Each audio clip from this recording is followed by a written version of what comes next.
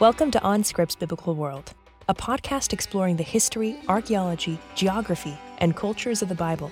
Visit us at onscript.study/biblicalworld.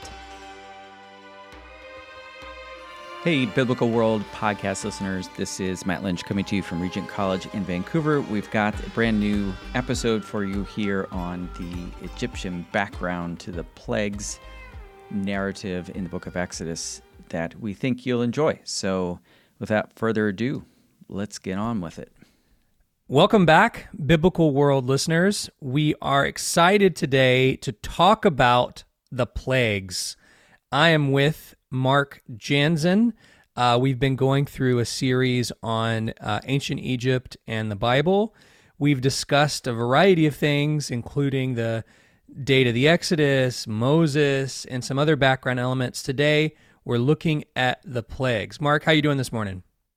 I'm good, Chris. Yeah, we're just excited to be here, talk a little Exodus with you, wrapping up the semester here this week. So here we are.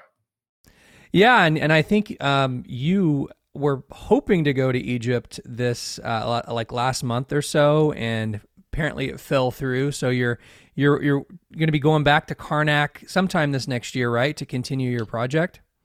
Yeah, in theory. We didn't get our clearances in time to make the logistics work, and had to just kind of pull the plug.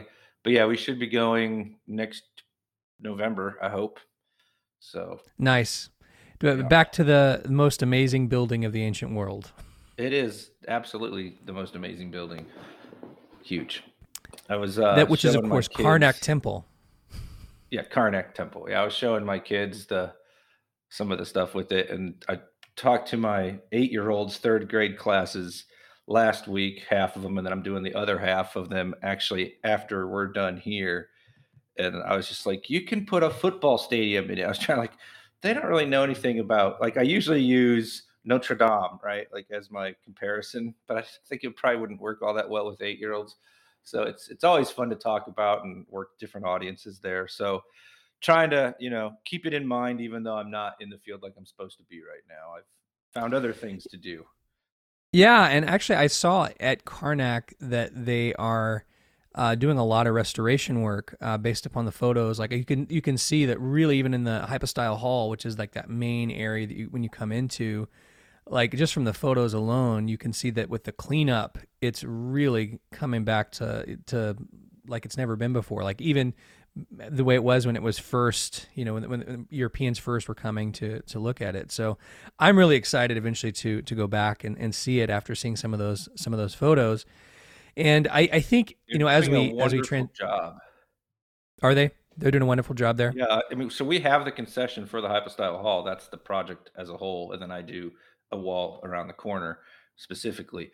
But so they were working on it last year, and they're even further along this year. It's one of the bummer things about not being able to go is I wanted to see how much more they had done, because I know they've started to work their way down the columns. They started kind of at the top, and I was asking them about how they were doing it. It was basically just an all distilled water based kind of approach. It's not hardly chemical at all.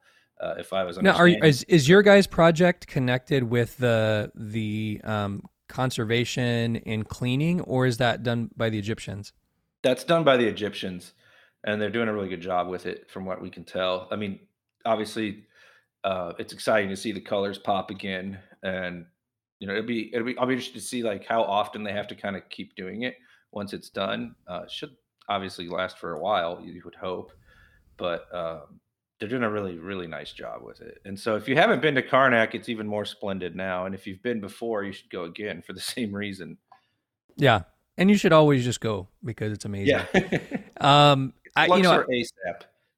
Yeah, exactly. I think that even thinking about the plagues, one of the enduring elements of course, with the Exodus story is these plagues that we have that bring Egypt to its knees and allow Israel to go out in what we call the Exodus.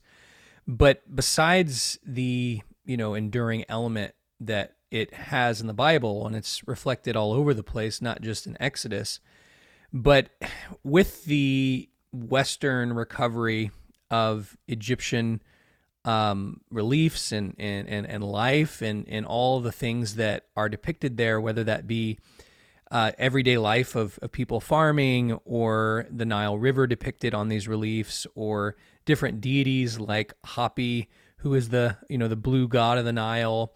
I just feel like these scenes are such an attraction to people, and provide just a living color to the story of the Exodus in general, and I would say the plagues in particular. And so it really allows us to get into that world in a way that we wouldn't be able to if it were not for the enduring legacy of Egyptian art and Egyptian reliefs that we see at places like Karnak and Luxor Temple, but also in further northern sites in Lower Egypt. So it's cool to, a lot of people's first attraction is because they see some of these reliefs and they're like, wow, this is a scene that I can visualize when Moses and Aaron would be coming to these temples and coming to these palaces and interacting with Pharaoh. And, I think that maybe the best way to put it is if you watch The Prince of Egypt, the great cartoon done by Steven Spielberg, is they do it such a good job with not only like existing reliefs, but then animating them and bringing those to life to show how Egyptian life was like, and then how that would fit in with the way we're to understand the biblical story. And I would even say, I think, based upon what we can tell from the the language that we have in the book of Exodus, that we're kind of intended to do that. Like we're intended to kind of be brought into this ancient Egyptian mindset that the Israelites had clear awareness of. And so I think that it makes for a very interesting study to look at not just, of course, the plagues, but all of the Exodus event against these very colorful backdrops. Yeah, and it's funny. So, like Prince of Egypt, for my money, is actually probably the most accurate Exodus depiction in Hollywood, which is not a high bar to clear, perhaps. But I sit there and I watch it with my kids. I'm like, this is way more accurate than the more recent depiction of the whole thing. But I think the most recent one with Christian Bale was we horrifying. don't want that one at all. And I think Prince of Egypt gives the OG Ten Commandments a run for its money too. They're both way better than the Christian Bale one.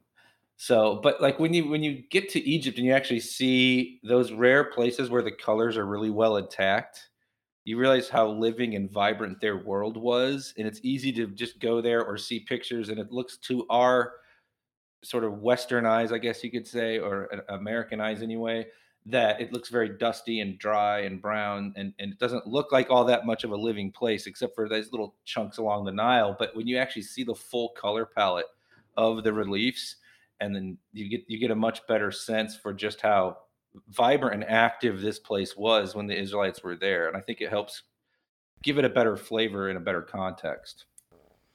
Yeah, and I think, just to go maybe a step further back and say, so not only do we have the greatest story in the Hebrew Bible being heavily influenced by Egypt and Egyptian culture and life, and the plagues are a huge part of that, but even if we think about its enduring legacy in the ancient world to Greek understanding of their own architecture and art, or even Greek myth, which has a lot to do with interaction with Egypt, and of course that gets transferred over to the Romans, and then the Romans spending time there, going up and down the Nile. It's really incredible that you see all of our great stories that we have some connection with this civilization that was so much older than the civilizations that they encountered. And so I think it's kind of cool that in these stories, they're going to want to point back to Egypt. They're going to want to point back to it as a place of origin, or in the case of the Bible, a place that they sort of appreciate, but also it became a place of bondage. And so it's just kind of an interesting thing when you think of ancient Egypt as this enduring fascination that we see across the board when it comes to the ancient world. Yeah, definitely. And I think we see, I guess, getting back to the plagues now, we can see some really obvious Egypt details as we discuss. We'll see a lot of those. And sometimes they're like really minor, seemingly minor, incidental details that I'll talk about that are like our author of the book of Exodus is trying to set this in a very specific geographic context. And I think that's all really fascinating, brings out a lot of dimensions in the text. But I think we wanted to start with some of the literary things first. Yeah, why don't we look at the literary On the structure? geography. Go ahead. Sorry. Yeah, why don't we start with the literary structure? How do these plagues work? Everyone knows there are 10 plagues, but what are these plagues? How do they work in terms of the overall narrative? And I would say another thing is, we have our list in Exodus, of course, which dominates the first several chapters before we get to the big one and the Exodus event in chapter 14 and chapter 15. But there's also some different lists that we can look at in Psalm 78 and Psalm 105. So how do these work from a literary perspective? Because we only have really one source, the Bible, to go off of. Yeah, so I think there's at least like three big topics kind of embedded in this part of the discussion. One is the source criticism. That's the kind of thing you mentioned just last there. Another is the relationship between Exodus and Psalm 78, especially, but I guess Psalms 78 and 105. And then the last one would be the structure with the way the plagues are structured. So I'll kind of hit each of those in order with a big answer here. Okay, so first of all, when it comes to source critics, there's not really a consensus. There's really a dizzying array of different theories regarding which source lies behind a particular plague. So J for Yahwist, E for Elohist, P for priestly, and D for Deuteronomist. For anyone who's not familiar with, that's the old sort of main view of the sources. If you go all the way back to Driver, he believed the plagues were composed of J, the Yahwist, and priestly sources with a small portion of the Elohist. Recently, if you want to be more up to speed on it, Friedman opines that the plagues are the Elohist and the priestly source with a later redactor. So now we get to add another source, R for redactor. And the idea that scholars are using here is to try to figure out the way to distinguish the sources, I should say, is the use of either Yahweh or Elohim as the name of God. But this is I think a house of cards that's toppling in a lot of ways. Elohim, for example, is never alone in a plague cycle, as Hoffmeyer pointed out in his Israel and Egypt back in the late 90s. And then you get other scholars, they all pick a different one without getting too technical. And at the end of the day, you get this sort of idea that there's no good consensus, and maybe that source critical method isn't really the best approach to the plagues anymore. And so I would say that there's markers of unity that suggest that the source critical method isn't the starting point or the end all be all for the composition of the text.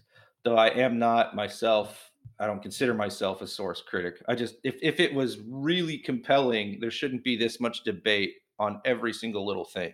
You see what I mean? Yeah, one question I've had is, and you can always correct me if I'm wrong here. Sometimes I'm out of my depth when I'm talking about ancient Egypt. But from what I understand, the Egyptian week is 10 days, as opposed to our 7 days, which derives from other sources. And I in terms of unity, of obviously biblical numbers, they like 7 and 12 and 40.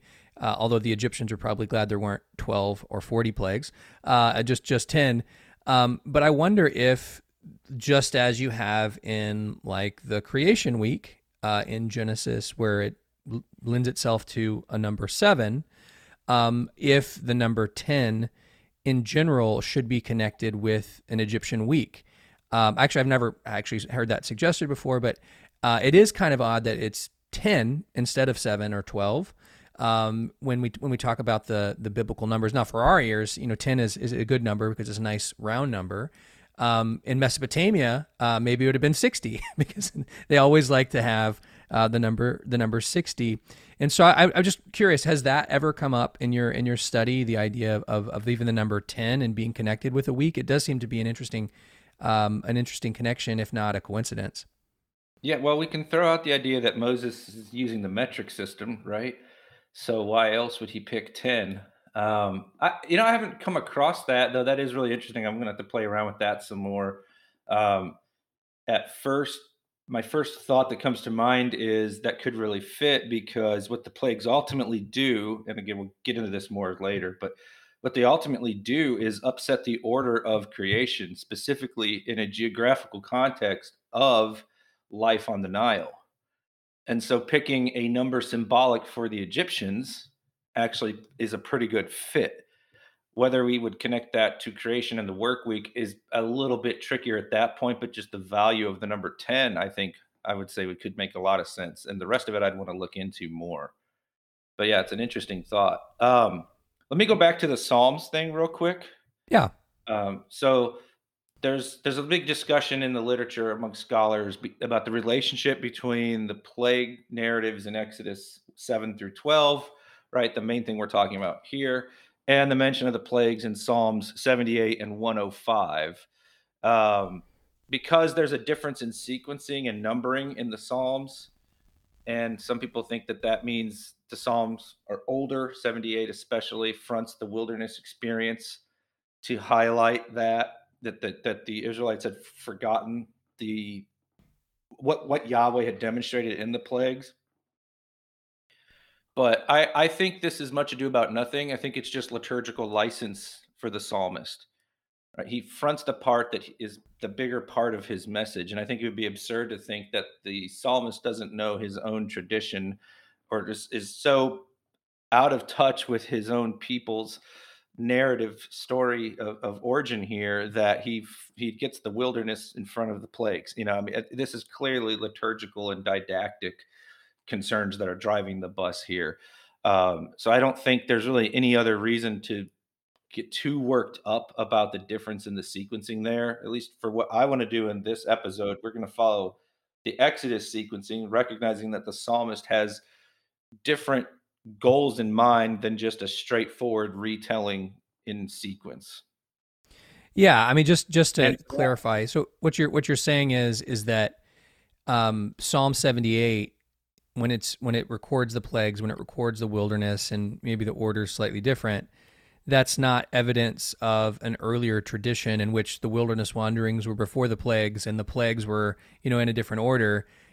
Psalm 78 is just doing it poetically, and he's bringing him in a different order, mainly so that they have a different tone, or the way he's hitting you with the whole psalm is meant to make you think about it in a different way, which totally makes sense. I mean, I have a hard time with these types of arguments that try to say Psalm 78 is the real sequence. Like really, they went through the wilderness before they had the plagues. Like that, it just makes no sense.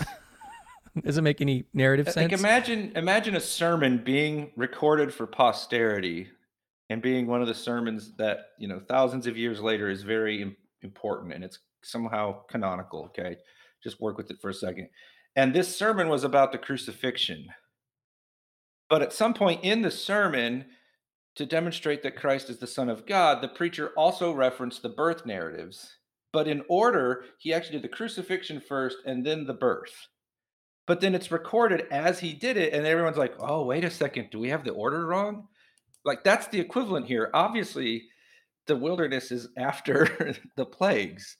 And if we have a prose source and a poetry source, pride of place for like sequence of events should obviously go for the prose source. In this case, obviously Exodus. Yeah, so I don't think we need to get too hung up on this. It's pretty straightforward, but I did want to mention it. I think that I'm not trying to poo-poo the entire edifice of source criticism by any stretch. I think that there's a lot involved with it, and I think there's many observations that can be made. I would just say there is kind of an overwillingness to let the sources be disparate as opposed to trying to read them in harmonization. So it just really kind of depends on your presuppositions when you're coming to the text. And so I think, at least for us in this session, we're going to take the view that the plagues are okay. Maybe there was some updating, or maybe there were some sources that were involved, but this tradition is more or less meant to go together as representing the 10 plagues that we have, and approach it from the book of Exodus perspective. But there's still a lot of questions, right? Like, okay, if this is meant to be a unified text, and this is the way that we're meant to read the original tradition of these 10 plagues, how are we to understand how the plagues work? Are they pairs? Do 1 and 2 go together? Do 2 and then 3 and 4 go together? Or are they in a triad? Where we have 3 sets for the first 9, and the 10th is something else. What's your take on that? Yeah, so on the literary unity, I think it's also worth noting that there are very well respected, formidable scholars who certainly specialize in the Hebrew. I think it's safe to say more than either of us, such as Gary Rensburg, who says, look, if the source critics can't agree, then maybe we need a different structure. And he stresses the literary unity. He's a whole chapter in the Did I Not Bring Israel Out of Egypt book that's titled something like The Literary Unity of Exodus, or whatever the exact title is. And so like, it's not just me kind of like spitballing here. There's fundamentally Hebrew scholars saying this as well. Like, hey, what if we look at the literary unity? What can we do with it there? And then I think the 2 theories that you mentioned are the ones that really stand out there.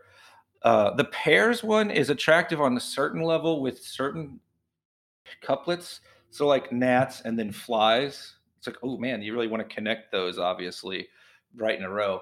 But I think the best by a pretty wide margin is actually understanding it as a triad. So the pairs is probably the simplest one, right? So like the Nile's central to the first pair, while the second pair is insects, the third pair is disease, and so on.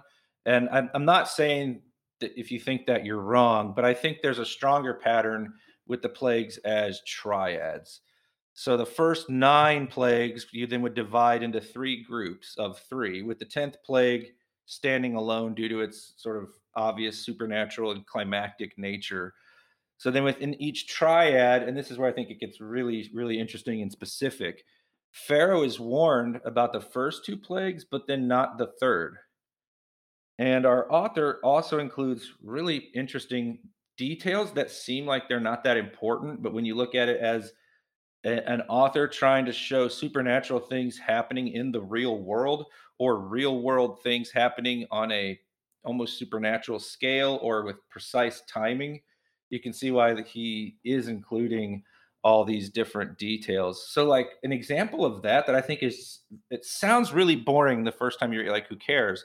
But if you think about everything we were saying earlier, in Exodus 7:15, God tells Moses to, quote, go to Pharaoh in the morning as he is going out to the water. Right? On the surface, why do we care that he's going out onto the water? Why is that detail included? It's to that's interesting. The real life nature of this. We are in Egypt. We're going to reference that water a lot. So if you get back to the triad, the first 3 plagues concern water and the creatures that inhabit them. So the Nile to blood, fish, frogs, mosquitoes, all these kind of things. Frogs and mosquitoes being the next 2, obviously. The plagues of the second triad affected first people, then cattle for the 5th, and then the last one in this triad, the 6th, is both people and cattle. And then lastly, the third sequence of 3, those were all like, you look up to the sky and there's a calamity, right? Locusts, the sun going dark, and so on. So I think this triad structure is sort of reinforced both by the descriptions employed by the author and the details we get about Pharaoh, and then the general content. So I think it works really well on a couple different levels. Right. So, and I think all of that makes it more likely that we have a single author. because there's so much that deliberate makes literary sense. device. Right. So if you see a sequence all the way through, where you have these divided up into 3 sets of 3 plus 1, and they're all connected with different elements. So what you're saying, just to reiterate, the first is connected with water and its after effects. So the Nile's turned to blood, number 1. Number 2, it's frogs coming on land. And number 3, it's flies or mosquitoes. Those are all elements that are connected with the Nile itself and the Nile being turned to blood. And so that forms the first triad. And then the second triad is the issue with gnats or lice or whatever that's meant to be. Flies, then, however you want to translate it. Yeah. Then livestock with them being tormented, and then boils on people. So that represents people, but in some sense you could also say... Actually, the boils are on both people and livestock. Mm-hmm. But you could also say that that's representative of what's happening to people, but also on land, right, as opposed to the water. And then the third triad, you said, is hail, locusts, and darkness, which are all sort of in the air. So you have the 3 sets all kind of representing the 3 facets of Egyptian daily life: water, land, air, but also, people in the middle being heavily affected, as opposed to the water element. So it is interesting that you see those things that are divided up in kind of like discrete categories, and they sort of flow into each other. And they also, even though we talk about this as being arranged with 10, with perhaps the Egyptian week, it kind of separates the 9 from the 10th. The 10th becomes like the culmination of these, right? Yeah, and I think, I'm just sort of thinking out loud through some of this as we discuss it too. With the idea of the 10 and the creation, one thing that's clear to me with the plagues, including the 10th plague, is that Yahweh has intervened in an emphatic way in creation, demonstrating that he holds order and all this together, not Pharaoh. That it is for the Egyptians, the concept ma'at, truth, order, and cosmic stability, right? All sorts of things are embedded in that term, but it's an all-encompassing term that Pharaoh has to keep, that the commoners keep. And here, whether you're in the water, on the land, or look up to the sky, there is no order, because Yahweh is intervening in very clear ways and demonstrating who really controls all this. And I think theologically that's plain as day as part of the author's intent. Yeah, I think that's really like the point, as you say. And if you think about even the first meeting they have, Moses and Pharaoh makes the statement, who is Yahweh that I should care? Or who is Yahweh that I should, bow the knee to this character, to this other deity? And there is very much the sense in when we talk about this narrative of the territorial aspect of deities, even Egyptians themselves. And I think a nice one to think about is the famous treaty made between Ramses II and the kingdom of Hatti, where they call to witness all of the different deities from Egypt as well as Hatti. Like, they're not excluding the storm god of Hatti because they don't believe in it, because their religion is only from Egypt, but instead they're bringing together all of these concepts. And so in Egypt, that's where these gods are, and in the kingdom of Hatti, that's where these gods are. And so from the Egyptian perspective, Yahweh is a new god on the block, and he's coming into their land. They've never even heard of him, and he must be a god of somewhere else. And so he really invades their land to carry out these various plagues. And one of the things I've been really struck by as we've worked together on a book on the Exodus and wilderness wanderings geography is where that territorialism really comes out, not only in the plagues as we've seen, but when Israel does leave Egypt and they're going to go out to 3 days journey into the wilderness outside of the land of Pharaoh, and that's going to enter into Yahweh's domain. And so you have like the conflict on the edge of what is considered to be Egyptian territory versus what is going to be apparently Yahweh's territory in the wilderness. And so the author is really playing with two concepts, you might say. He's playing with the concept that Yahweh is the one absolute deity over everything, and there's a sense in which all land is his land. But you also have this condescension on the part of the God of the Bible, on the part of Moses, and even I would say on the part of the Egyptians, that he's going to Yahweh is basically going to operate on their home turf according to their own rules about how they think about the world. Piece by piece, he's going to break every element of how they thought Egyptian order, as you said, Ma'at, is controlled. And that's what I think it makes it so compelling. It's not just oh, you're an idiot because you think the world is divided up between these various powers, and Pharaoh ultimately has these powers. That's just not a correct worldview. He actually is like, not necessarily saying this is the correct worldview, but he's saying, I'm going to show you at each stage how I have power over it. And so I think that's why ultimately this is such a compelling element. I'd love for you to comment on that, but as we think about this more, one concept that is related to this is how in the past scholars have wanted to connect each plague with a particular deity. And so if you could comment more on kind of the concepts that I know we both agree on with what I just mentioned, but also thinking about why it's possible in some ways to do this, to say, for instance, like the Nile is connected with the god Hapi, and he's this kind of like blue god with saggy belly and so on, and a lily pad on his head.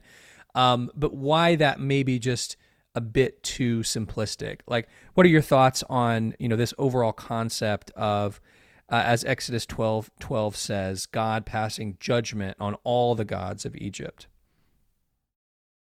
Yeah, so let me back up to the Hittite Treaty for a second too, because I think to really frame this right, we have to understand, and I think your explanation is a very good one, how ancients perceive the deities. Like, it's just a very foreign thought to us. It's like God is just in control, and you either believe in God or you're like a naturalist. In our world today, you're like one of the monotheistic faiths, or you're a deist or whatever. So like there's only a few options, and most of them don't get that territorial at all. But within the Hittite Treaty, which is actually on the wall that I oversee the project for, right, we have that concession now, which was cool. We just got that for the first time this last season. And we barely got past the part of doing our epigraphic recordation of the treaty. We barely got past the part where it's the preamble with all the gods that are in attendance. And it's so repetitious that it actually helps us when there are glyphs missing, because we're like, oh, we know that the next god is this one. This is probably what glyph would have been. It would fit right here, but it's broken off. Right? They're so into this idea that they can't even get into the meat and potatoes of one of the most famous ancient texts until they've covered all this with the gods for both civilizations. I mean, it's not a footnote to this whole understanding. It is the number one thing they lead with, is the gods. So they don't do like refer to page 1 for a list of all the deities. It's always a repeat. The starting point, right? So I think that tells you just how prominent this kind of thinking was and how important it was. And then it's almost like when God is like, at the beginning of the book of Exodus, when they, like you referenced them asking to go out into the wilderness to worship Yahweh, it's like he's playing nice. Like, I know, Pharaoh, in your mind, your gods rule here. So if my people want to worship me, I'll just play along with this idea. Right. And we'll ask to go out in the desert. Now he's like, oh, who's Yahweh that I should care? Well, keep it up and you'll find out. So the author is sort of building to all this, as usual within the Old Testament, where God gives the opportunities to get it right initially, and then they don't. And that's the same thing with the cycle, where Pharaoh is warned, he's warned, and then he's not warned, on to the next triad. So I think all this really fits that literary structure we were talking about as well. Okay, so to the gods. You mentioned Hapi as a possibility. The other one that always stands out to people is the sun god Ra, or Amun-Ra, and of course the plague of darkness.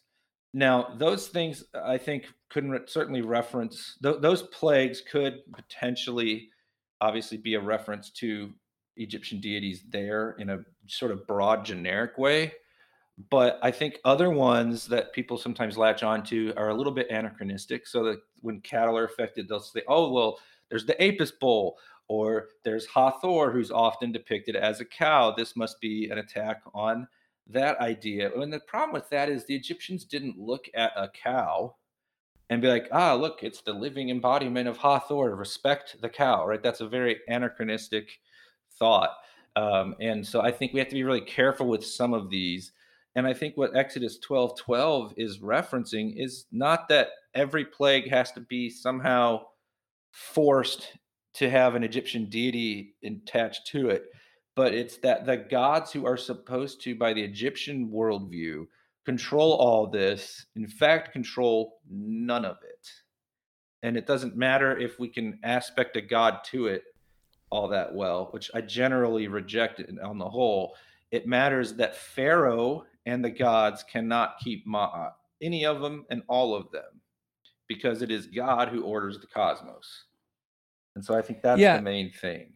Yeah, I would tend to agree, and I would also just add that as we think about this as a ancient Near Eastern background element for the way we interpret the Exodus and the plagues, is while we both agree that there are strong ancient Egyptian elements that we can see in the text, it doesn't necessarily mean that the book of Exodus is presenting an entirely Egyptian perspective. In fact, it certainly isn't. Right. In other words, like when you read the book of Exodus and even talk about the plagues, it's not a treatise on Egyptian theology or Egyptian beliefs about creation or Egyptian beliefs about really anything that's all that well developed. At the most, what we're talking about is an Israelite understanding to a certain level of what the Egyptians thought and a polemic against that. And so what we can't get from Exodus is what the Egyptians actually thought about the sky or thought about the water or thought about from their own perspective.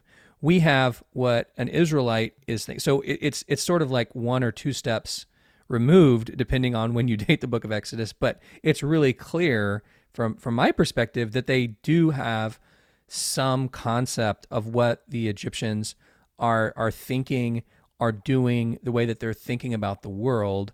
And so instead of having a mascot like a college football team that we can associate with each plague, what we're seeing is elements, and it's tempting to do that. I mean, I've prepared those charts. That it is tempting to really look for frogs and say Heket, or look for other ones. But I think that your point about arranging it geographically, arranging it in terms of a triad, arranging it in terms of the big ones, especially the Nile, Amun-Ra, and especially as you know, as foreign as it seems to our ears, Pharaoh himself is in some sense the most powerful deity while he is alive, because he has so much of his life bound up in the fortunes of Egypt, and they considered him to be a living god. Not that he is the sole deity, the solar deity is Amun-Ra, but he is the embodiment of the god Horus while he's on earth. And so that, as far as the 10th plague, gives actually Pharaoh pride of place among these different plagues and among the worldview and worship that the Egyptian had from the Bible's perspective. It points to Pharaoh and says, you know, he is the one that the ultimate authority rests with, and therefore he is the one who has to ultimately be conquered.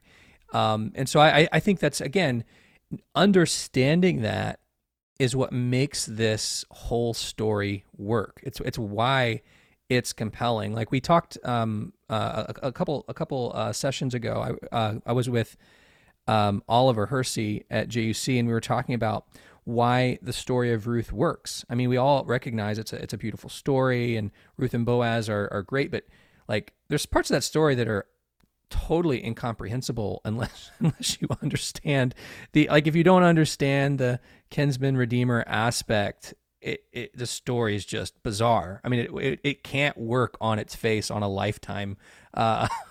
It can't be a Lifetime movie unless you do the explanation of why the kinsman redeemer works. It can't be this great love story, and I think that that's certainly the case here.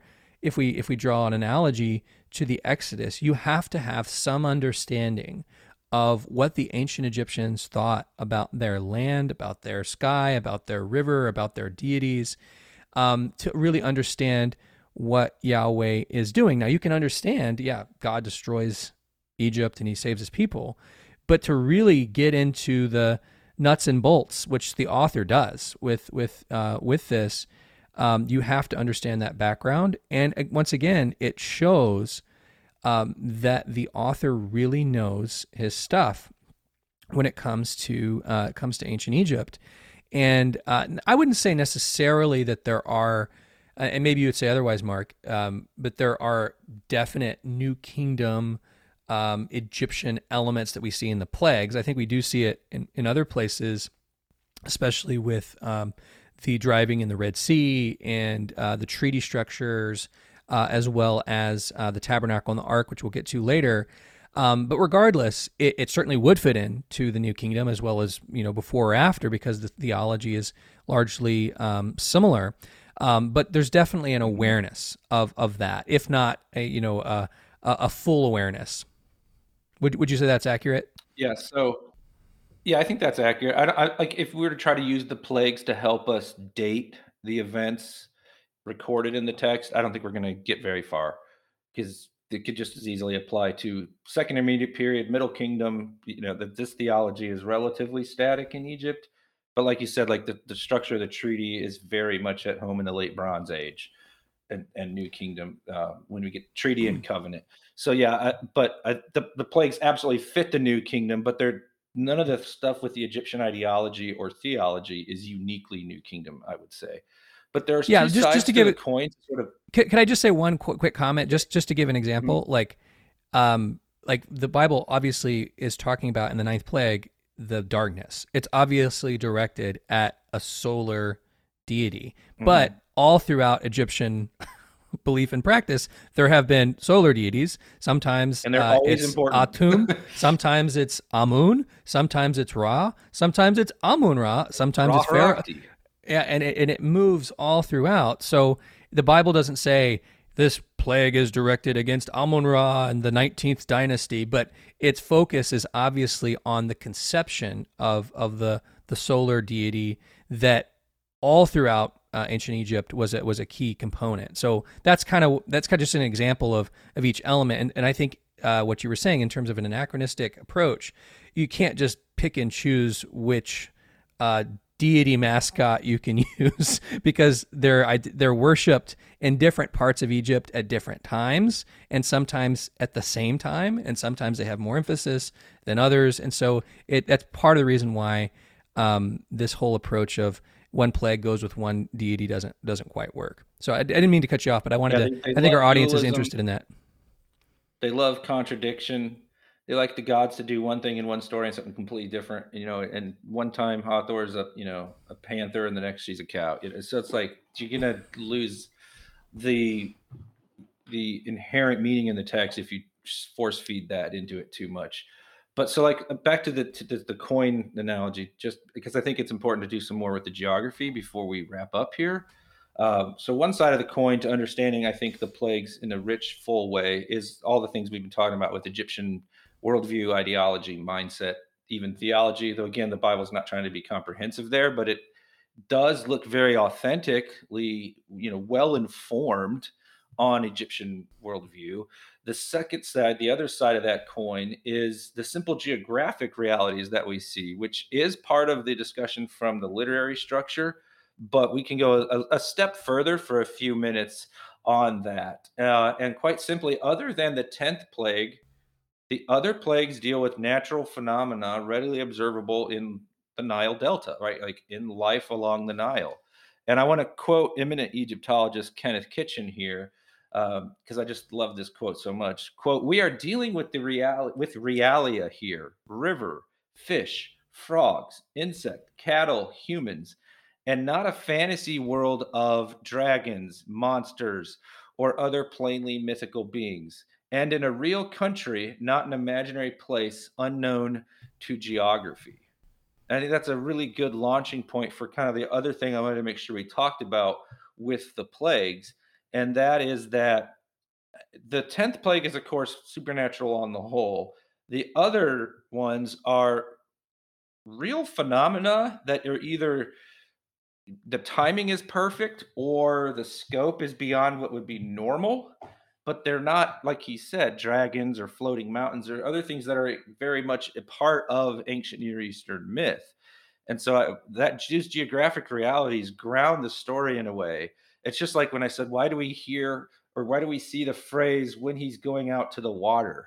Because the biblical author wants us to realize they're in a real world setting, right? So I think that's worth pointing out. And then that leads to another sort of side point, which I think is much more up for debate. But there's been a theory since even the 70s. But Greta Hort wrote an article about this, about the idea that the first 6 plagues could actually be a sort of natural sequence. And actually, this goes back even further if you want to Flinders Petrie, right, who suggested that the first 9 plagues are a sequence prior to the beginning of the Nile inundation. Right? I mean, that's just getting like very specific in the geography. So for Petrie, it was a natural order of troubles on a scale the Egyptians are used to being much smaller, and then with the plagues, it's just humongous. And then Greta Hort wrote her articles. I'm sorry, I said the 70s; they're the 50s. She said that they were after the inundation, not before. Like I said, there's a lot of debate with this, but what the point I think that matters for our listeners is the idea that it's in that real world geography. So, like the water turning to blood, she would say, like in July and August, and then into September, the Nile rose and it would often be reddish in appearance due to particles of soil known as roterda.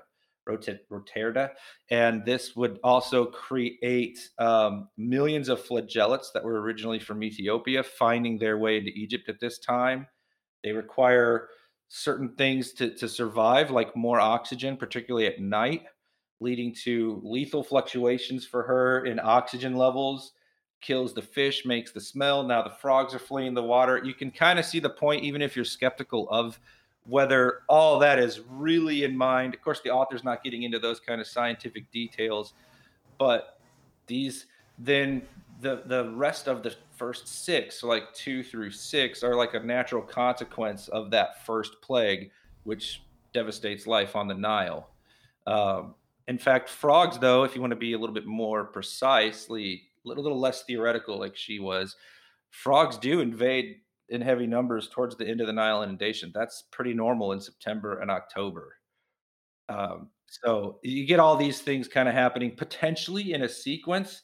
And I think it's a really interesting thought that was just worth noting. And then, of course, plagues 7 through 9 are easily explained as natural phenomena, though I don't think they're anywhere near as sequential. But I just kind of wanted to note that you can go really far with this geographic point, and I'm not saying everyone has to like adopt that theory or they're wrong. I tend to agree with it, but I recognize it doesn't fit perfectly. And why just the first 6? Like there's some sort of definite questions there. And again, I like the triad structure above all. But just pointing out in terms of like the historicity of the narratives, there's a lot going on here that can get very precise with geography along the Nile beyond just, oh yeah, rivers have frogs. Well, yeah, but frogs do this thing where they get out of the river in a certain time of year.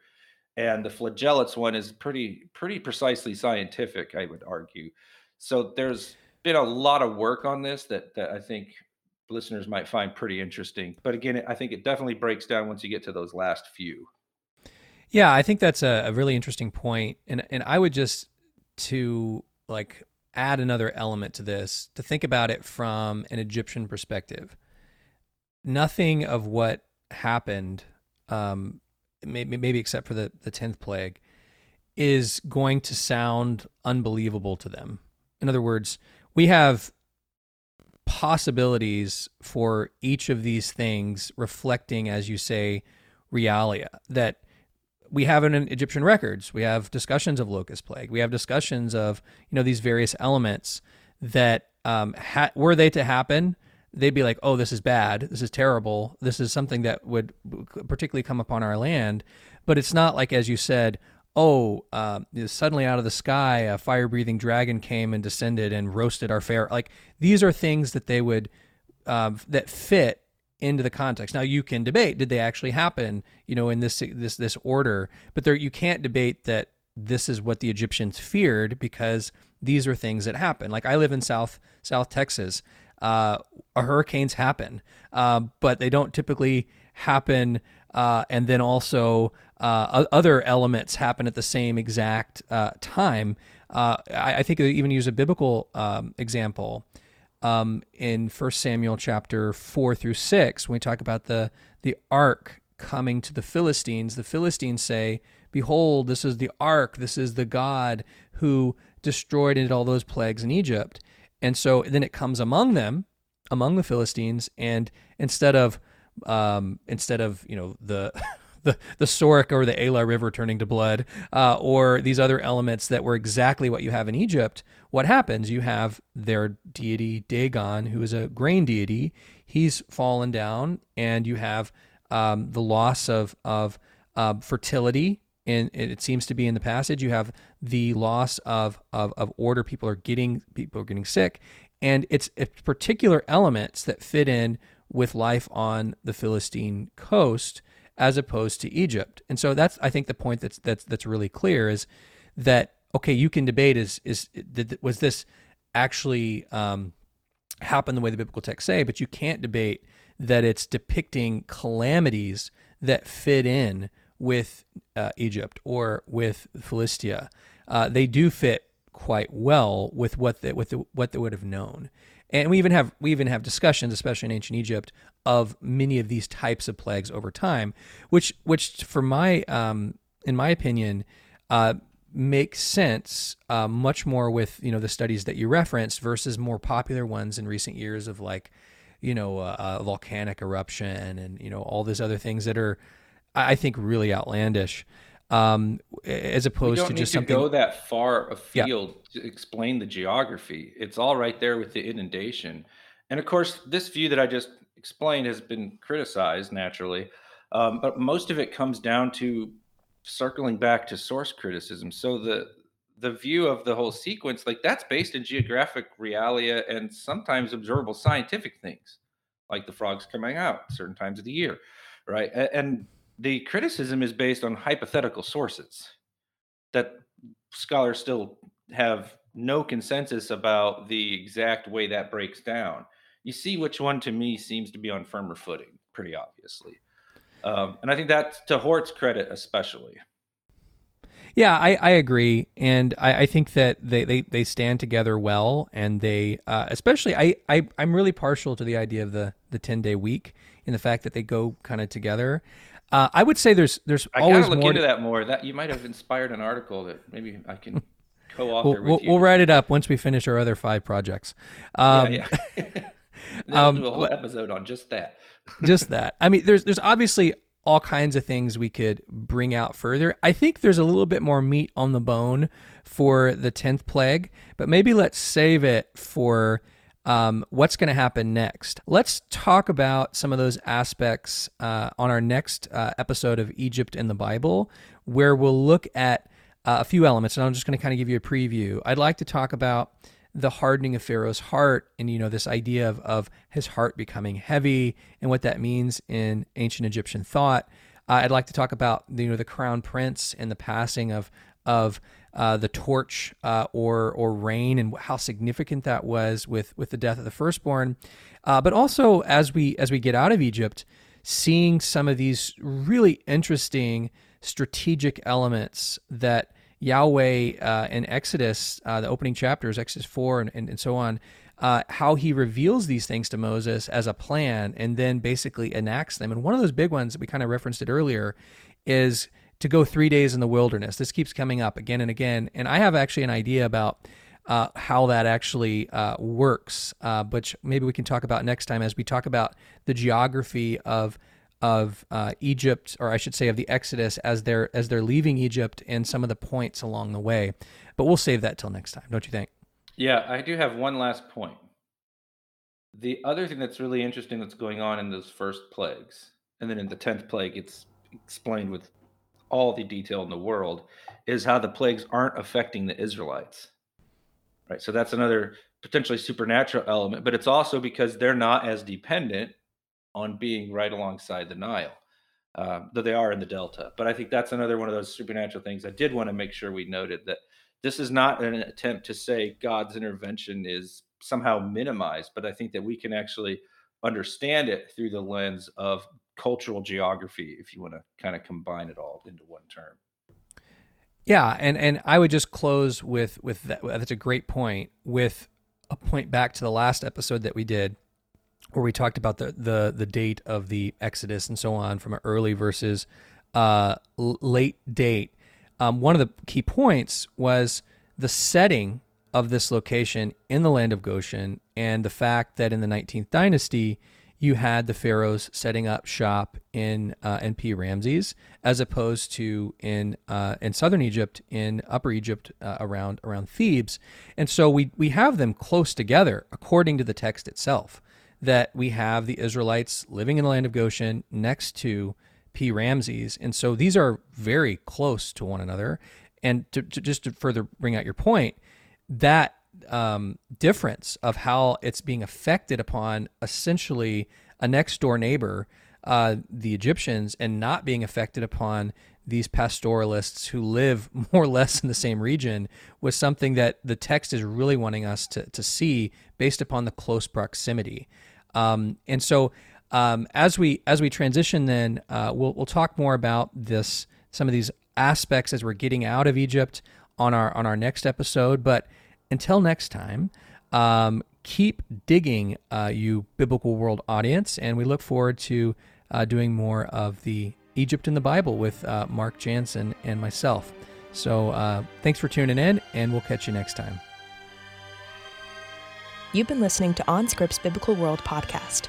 If you enjoy this show, please show your support by giving us a rating on iTunes or wherever you listen. You can support the show by visiting onscript.study/donate. Until next time, keep digging.